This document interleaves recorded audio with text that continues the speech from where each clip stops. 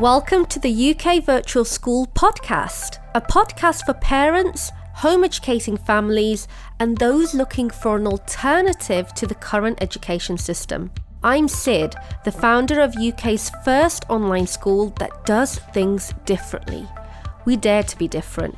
We dare to question the notion of our current education system. Join us as we create a movement to disrupt education and seek to create one which is innovative, inclusive, and fulfilling for the children who will become the leaders and change makers of tomorrow. Join us and become part of the conversation. Today I've got with me Kate. Now Kate joined us right at the beginning of when UK Virtual School started last year, and she has been our English teacher and also primary year 1 and year 2 teacher right at the beginning of the year. And then Kate went on a little bit of a gap. And then we'll talk about this a bit later. I don't want to tell you so much because I wanted Kate to mention this. So Kate, welcome and thank you for being here with me. Do you want to tell everyone a little bit about you?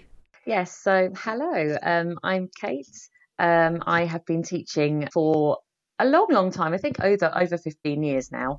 I started UK Virtual School and then I went on maternity leave. So we have a little boy and it's lovely having the time off and having the time to spend with him. But it's nice to be able to come away for a little bit and to be able to put the educational reading that I've been doing over the last 5 months into practice. This is our first UK Virtual School baby as well. So it's nice to welcome him to the world as well. So how was your experience when you first started with UK Virtual School? Because online is very different to face-to-face, which is what you were used to. Was it different from how you expected it to be and how you kind of adapted to online? I was very apprehensive to start with because obviously it was walking into the unknown. No one had ever done it before and it was all new and different. But within the first 5 minutes of teaching, I just absolutely fell in love with it. In a way, it was like coming home because I could teach. I didn't have to worry about anything else. I could just teach. I could adapt my teaching to the needs of the children. I could interact with them because there were small classes. And it's the best decision I've ever made.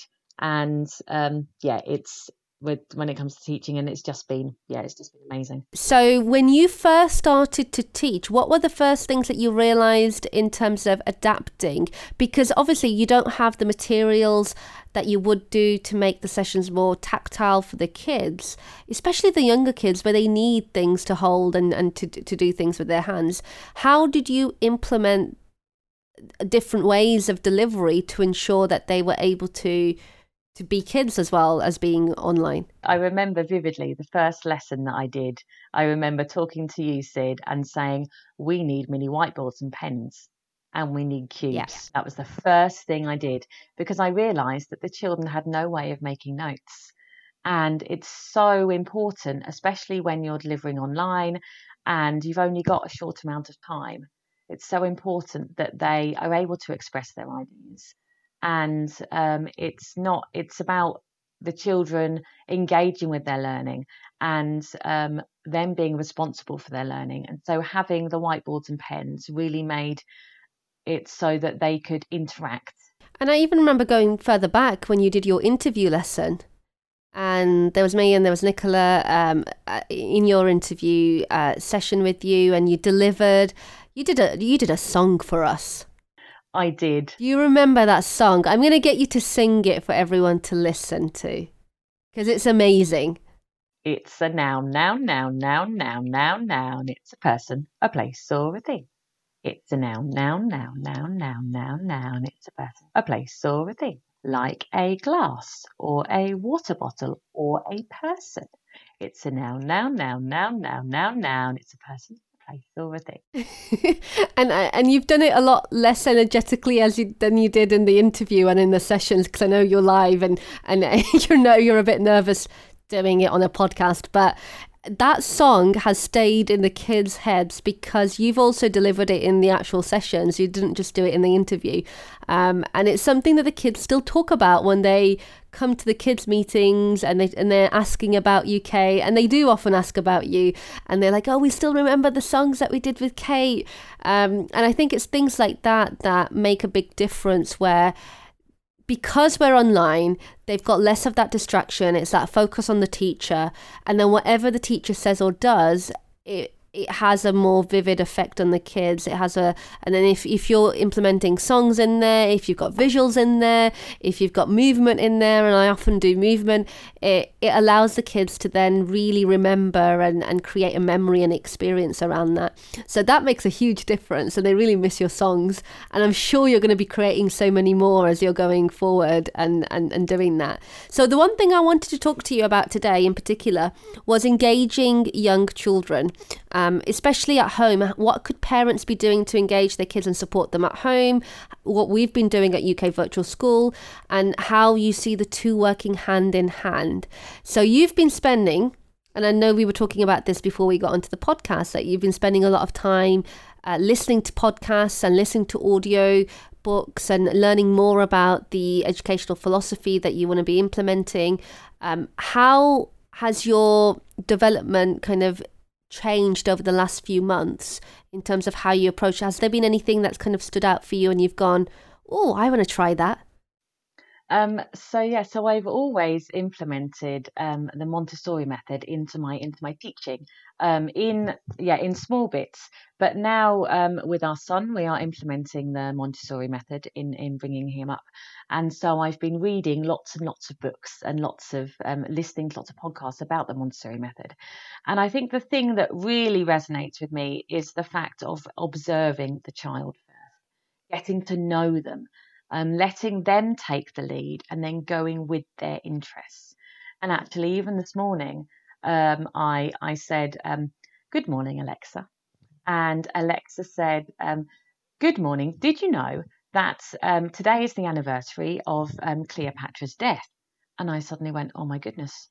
If my son was a little bit older, we could do a whole day on this if he was interested in that, because I don't want to push anything that the children don't want to do.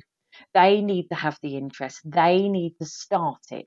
But if they were interested in that, we could go down the geography route and look at Africa, and we'd look at Egypt. And then I said, can we have some Egyptian music? And so we were listening to Egyptian music, and I was dancing around the living room with my son to Egyptian music, and all these amazing Egyptian books, and we could go down that route. And I think that's the most important thing, getting to know the child first, and then taking their lead.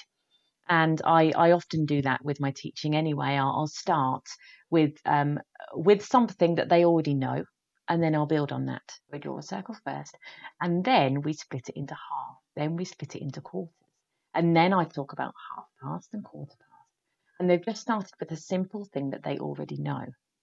So I think that's the most important thing for me, the Montessori, is getting to know the child with their interests. And so also with that comes more developmental scientists that I've been sort of looking at, is Piaget in his theories of development. I've been reading lots and lots about that, and how children need to build up their knowledge. They can't just start with nothing and expect to know everything. And so going with their interest, but also again with the clock, starting with things they already know, starting with cubes and then sort of counting or building. And then while they're building, say, how many have you got there? If you added 2 more, what would that be? If you took away 3, what would that be? Using that in cooking throughout the day, cooking with your child, and then say, shall we weigh up the ingredients? How much do we need? How many ounces? How many grams? What is that in kilograms?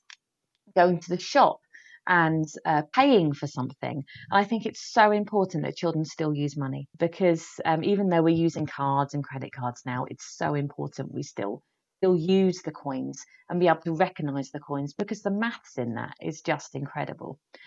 So using everyday things, and the more sort of theories I read and the more books I read on this, I'm just more and more convinced that going with the child is the way to go.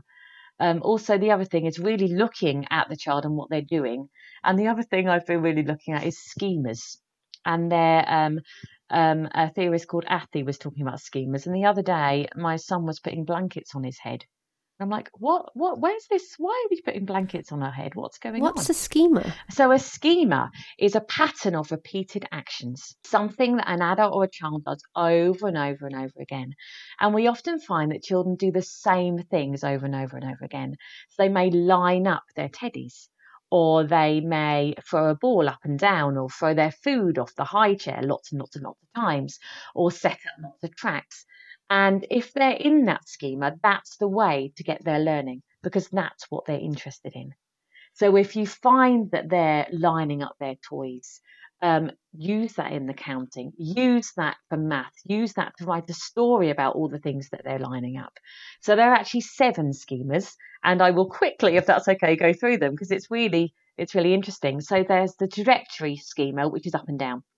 So throwing. So if you find that your child's throwing things, put that outside and get them to throw a ball up and down, or get them to talk about gravity. That's a good way into science. Positioning is the lining up. Enveloping is covering themselves, which is what I found my son was doing, covering themselves in the blanket. But you could make forts and read under the forts. So that's a good way of getting your literacy in there, writing stories in the forts because they're covering themselves up.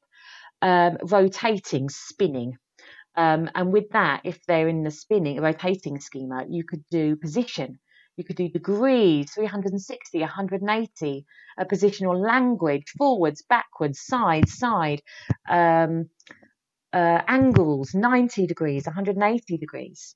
Enclosing, fencing in. So children build walls around things with their bricks. And again, you could do shapes with that. If you find that they're building walls around things, you could do different shapes. What happens if I built a different wall? What happens if I built a wall that had 5 sides? What shape have you made? Or 7 sides? What shape have you made then? There's the connecting one, which is setting up things. So putting things in a certain order. So again, you could use positional language. Which one have you put first? Which one have you put third? Which one goes before or after? There's the transforming one into solid and liquid, which again fits fantastically into science with the pouring and the mixing, potions, working out what goes together to make things, and the orienteering, the positioning. Often children like to run places and they like to hide places, or they like to hide themselves, and positioning and saying, if you go there, how many meters are you away from me? So they are the schemas, and I think if we sort of went with those and what Montessori is saying and Piaget is saying, really understanding the child and going with those, I think we'll understand how to educate the child more and to go with their interests. So does a child change between schemas throughout a day? Or is it a longer period of time where they build a habit on a certain schema? It could be either. It could be that they change it throughout the day. It could be that they keep with it for a long, long time. So 2, 3, 4 months. My son only kept with it for a couple of days and then he went on to something else. But with older children especially, the lining up schema is something that I find a lot, and the connecting. But it's the patterns as well. If you find a pattern that they're doing, go with that. How would you have implemented that in a class of 30? Because before you taught online, you were working with big classes, right? And it's a lot more difficult then to tailor it for the kid because there's so many of them. So how does that work in a bigger setting, or does it not work? It does, but in some schools I worked in, they were really, really positive about the way I do things, because I like to mix things up a bit, and I do take children outside and I do put them in groups and things. And they could write on the bench outside if they wanted to, because that was what they wanted to do. And we did look at them. I was observing them. I was making sure they were okay, but they were in their own little space.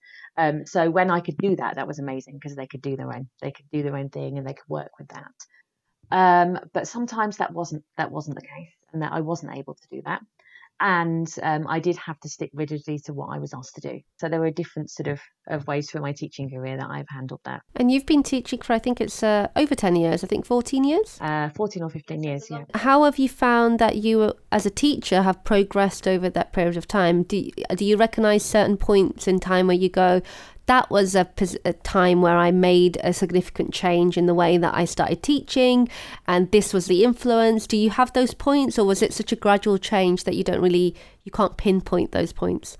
There were definitely points that I think, oh my goodness, I definitely changed. So I had an amazing supportive mentor, if you like, and they were really on board with my ideas and let me team teach and let different children from different classes come into my class and vice versa. We used to swap and teach things that we were interested in, they wanted to teach.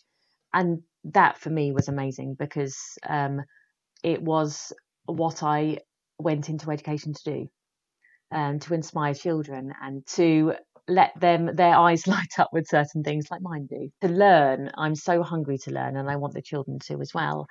And I think as well, having little breaks in between where I went travelling was just amazing, because I came back with all these amazing ideas. I was able to go and visit schools in different countries, learn new languages. I love learning languages. Learn new languages, bring them back to the children. And I think in a couple of schools I actually sent postcards and things. And so when I came back, they were able to talk to me about it, and we'd have conversations about food, and I'd make the food, and they'd taste it and they'd make it. And it was really good to have that time away to reflect on the way I do things and the way I educate, and then build on that. So what kind of interested you about UK Virtual School? Because it looks like you were a brilliant teacher, you love the hands-on stuff, you love the travelling aspect. What was it that attracted you to an online environment when that was completely different to how you taught before? Was it just COVID, or were there other factors that kind of contributed towards that? There were other things. My health was a big thing, and COVID was a big thing as well. And so with my health being the way it was important for me to have something that was adaptable, that I was able to do wherever I was. And that if I wanted to travel, I could. But if I needed some time, then I could have that as well. It came at just the right time, and I'm so glad it did. And we're so glad that we've got you as well, because you're such an amazing teacher. The 6 months that you were with us before you went on to maternity leave, you'd got into the habit of doing the 3 weeks on and the 1 week off. How did you find that? Did that work really well? And do you think that's something that could be rolled out to other schools, because that's an unusual way of running it? Normally term times are really long and they're exhausting at the same time. Do you think the 3 weeks on and the 1 week off works? Completely, yes. Because I remember you saying before in another podcast about how you give everything in your teaching, and I do as well. And with the 6 week block and the 12-week block, you are just so tired by the end of it. And but you give and you give and you give, and then you get to the point in the holidays where you just need to sleep for the next 2 weeks. But you've got planning to do, and you've got marking to do, and you've got other things to do.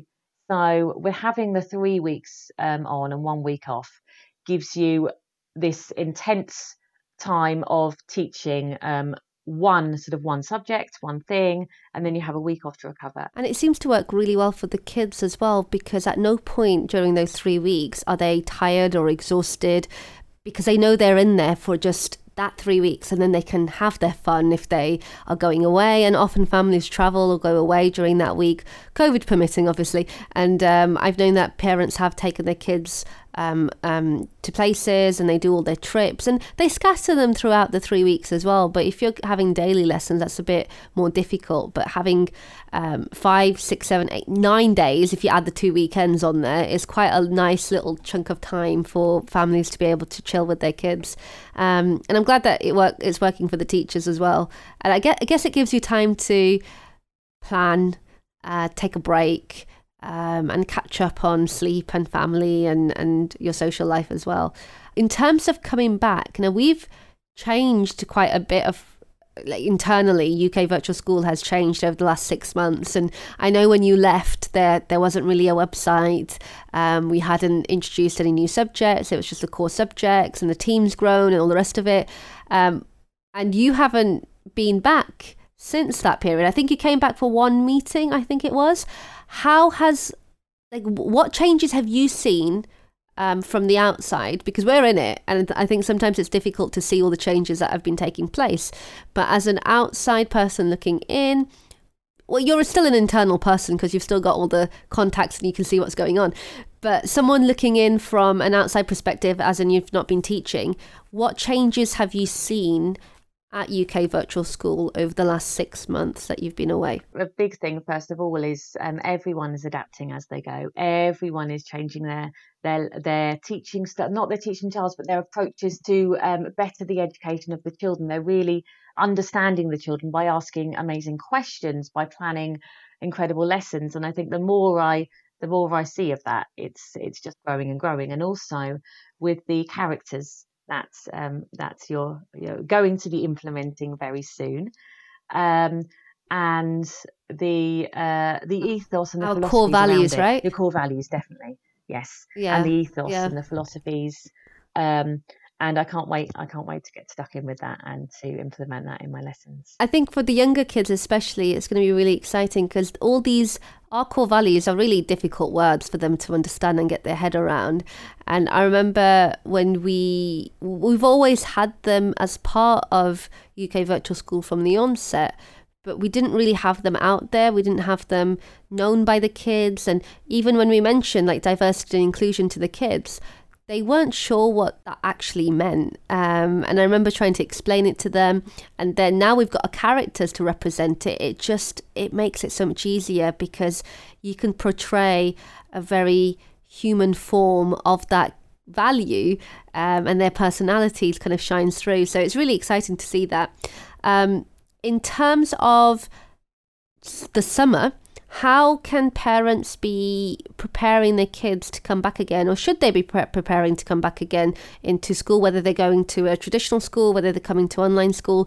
Or do you think that the summer should all be about getting away from the academics and just having some time with family? Or do you think it should be a combination of both? Because a lot of parents worry that the kids are going to lose out on learning, they're going to forget things, they'll forget their times table if we don't practice. What's the right balance or approach to take, in your opinion, as a teacher? What would you ideally like parents to be doing so that kids come back in a state where they're ready to learn, whichever direction that they're going in, whether they're home educating at home on their own, whether they're coming with us or going to school? Firstly, I think that education is every hour of every minute of every day. We're always learning. It's just the informal and the formal that makes it different. And so we're still learning, even though there are no walls. So going out in the environment and experiencing different weather changes, going into different climates, into whether you're going to the woods or to the beach, and talking about the sounds you can hear and the textures you can feel. And maybe if the children want to do some writing with that, they can write. Or if they want to count some sticks, they can count the sticks. Or if you're going shopping, again, you can implement maths and science in that, but not forcing them to do so, taking the children's lead on that. Everything is learning. So when they're playing, children are learning through play all of the time. And I think that the importance of stepping back and observing your child and then taking their lead on that. And so letting them make mistakes, letting them fall and then picking them up. Yeah, so letting them make mistakes and letting them learn from those. And building upon that, because if they don't make mistakes, they'll never learn from them. And so I think it's so important to to take the child's lead on that and go to different places and experience different cultures, experience different food, different languages. Even if you're in England, in one country, you can still do all those things. So I think not putting the onus on sitting at a desk, writing our times tables off in rote, finding ways of doing that, finding songs on certain educational devices, I think are absolutely amazing. I said Alexa earlier, I'm going to say it again. Asking her to say different languages, different songs, just implementing that in the day-to-day life. I completely resonate and agree with what you've just said there. Because education doesn't stop when schooling stops at the end of the summer and starts again when September starts. It's an ongoing process, and sometimes it's changing our mindset in how we view what learning is and what education is, because kids will have fun and learn whatever they're doing. And where our responsibility is to facilitate that by giving them enough stimulus to kind of explore and to engage.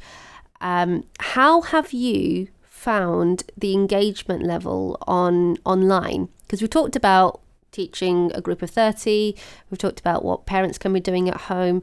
What about at UK Virtual School when you've got a class of 6, 7, 8 kids, and they're all at slightly different levels maybe, and they are quite young, because I know you've worked with the year ones. How do you find what works when you're trying to engage them? And you've mentioned whiteboards and you've mentioned having tactile things like cubes and things like that. But what kind of really grabs their attention? Because they're still on a screen. You can't reach out to them. You can't kind of guide them into a circle and say, we're going to have story time now. How do you still get that engagement level going? I do lots of random making up of songs to engage them. So let's look here, what are we going to do? Let's look here, it's a lot off my head. And then I'll go, oh! And then I'll open the box and there'll be something in there to engage the children, all of them.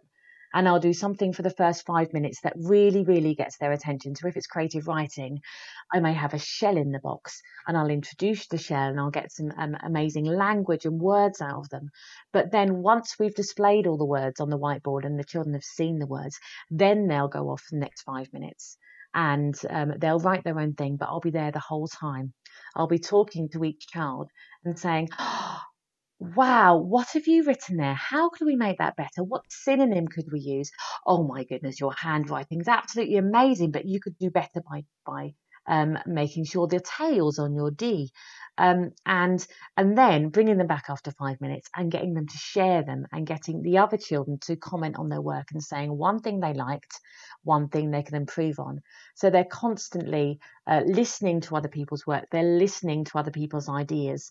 Because again, just with my Montessori hat on, we shouldn't shield children from exciting words.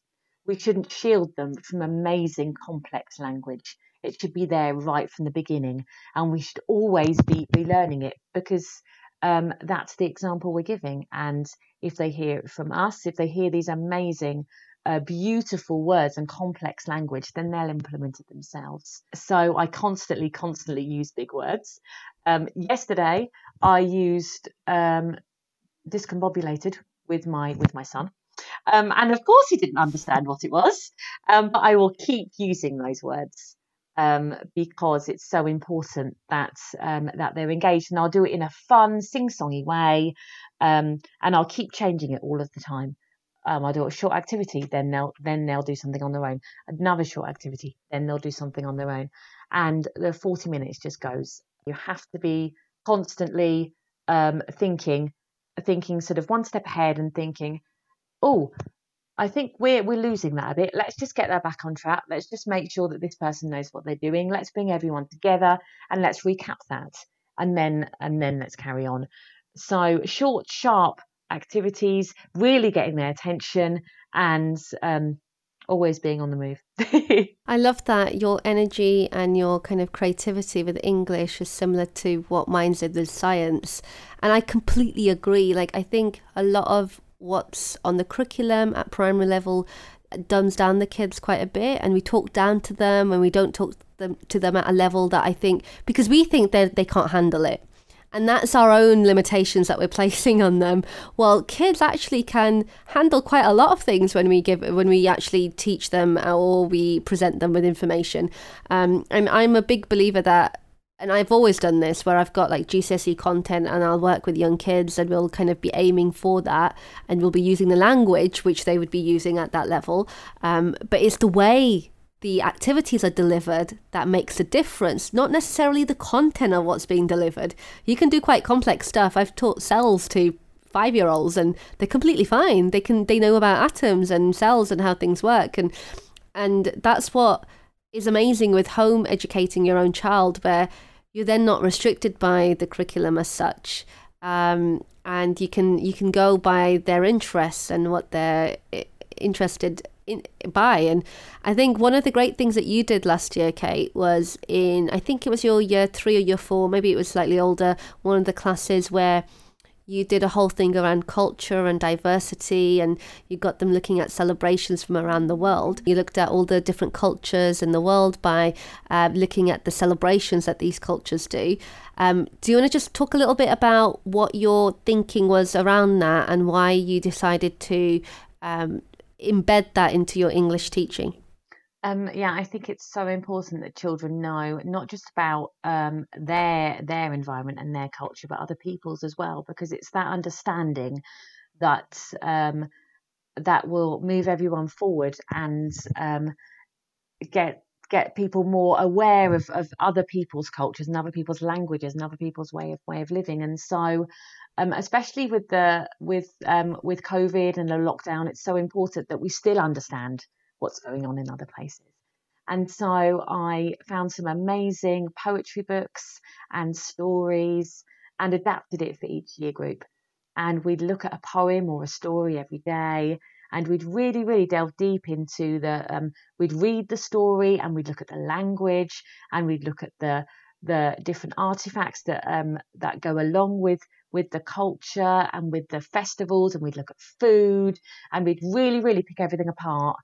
And then we'd use the language structure of those poems to create our own poems or our own stories, either based on our own cultures or on a person, another person in UK Virtual School. So we'd talk about our different religions, our different cultures, our different beliefs, our different languages, and would immerse ourselves in it. And then I had some amazing ones from children who were talking about Ramadan, and then they'd be writing one on Easter because they'd heard children talking about it, and someone else was talking about American Independence Day and their involvement in that, and then they were writing one on Eid, and it was just amazing because they were really, really engrossed in it because they wanted to know about other people's cultures. Because the children were there and they could see them and they talked to them and they interacted with them, and so it was great and they had this knowledge that they were building on. And then when we went away for the 3 weeks, a couple of children went, "I hope you have a lovely time when you're doing these festivals," because they knew they were coming up. And I really want to eat that food, and please, can you bring some back for me? Obviously they couldn't, but it was great that they really had that involvement. That was a fantastic project because the kids have mentioned that during one of the kids' meetings, and they said how much they enjoyed it.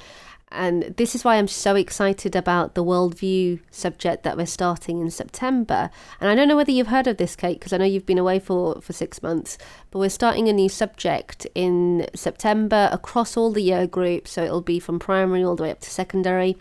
And worldviews is going to be a combination of history, geography, RS, and cultural studies, but from the lens of a particular country. So each month, it'll be a project work around one particular country. And these are daily classes, so they'll be able to build on their knowledge over the 3 weeks.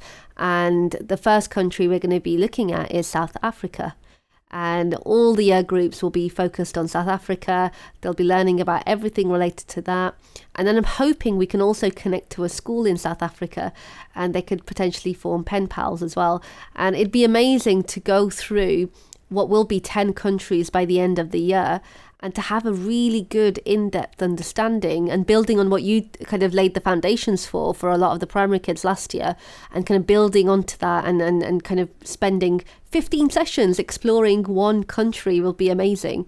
And there's so many countries in the world that I don't think we're ever going to run out of doing that. Like if they stay with us from year 1 all the way up to GCSE, they'll be doing different countries every single year, which is going to be an amazing bank of information, I think, for them. Yeah, it really will. And while you're talking about that, I was just thinking about all these the different things that I've got from experience, different cultures, how much my cooking's changed by going to different countries, how many different cultures I now have in my recipe books that I didn't have before, the languages that I've now been exposed to, also even things like home decoration or tips from like gardening or cooking that you get from different places and talking to different people.